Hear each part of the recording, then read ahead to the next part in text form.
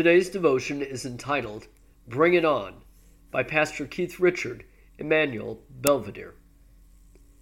If this be so, our God whom we serve is able to deliver us from the burning fiery furnace, and he will deliver us out of your hand, O king. But if not, be it known to you, O king, that we will not serve your gods or worship the golden image that you have set up. Daniel 3:17-18.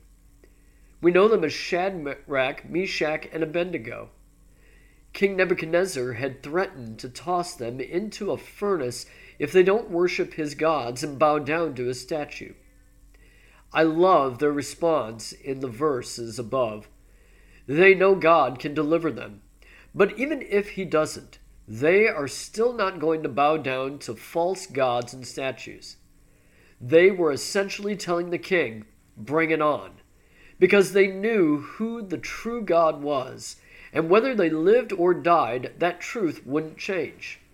Threats, stress, challenges, and even sin and death don't change the truth. Christ is risen. Jesus reminds us in John 16 that in this life you will have trouble, but take heart, I have overcome the world.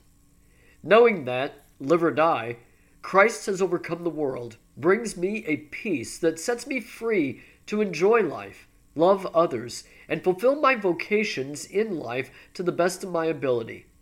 Some may think it would have been easier for these three men to just bow down to the king's statue, but I don't think they saw it that way.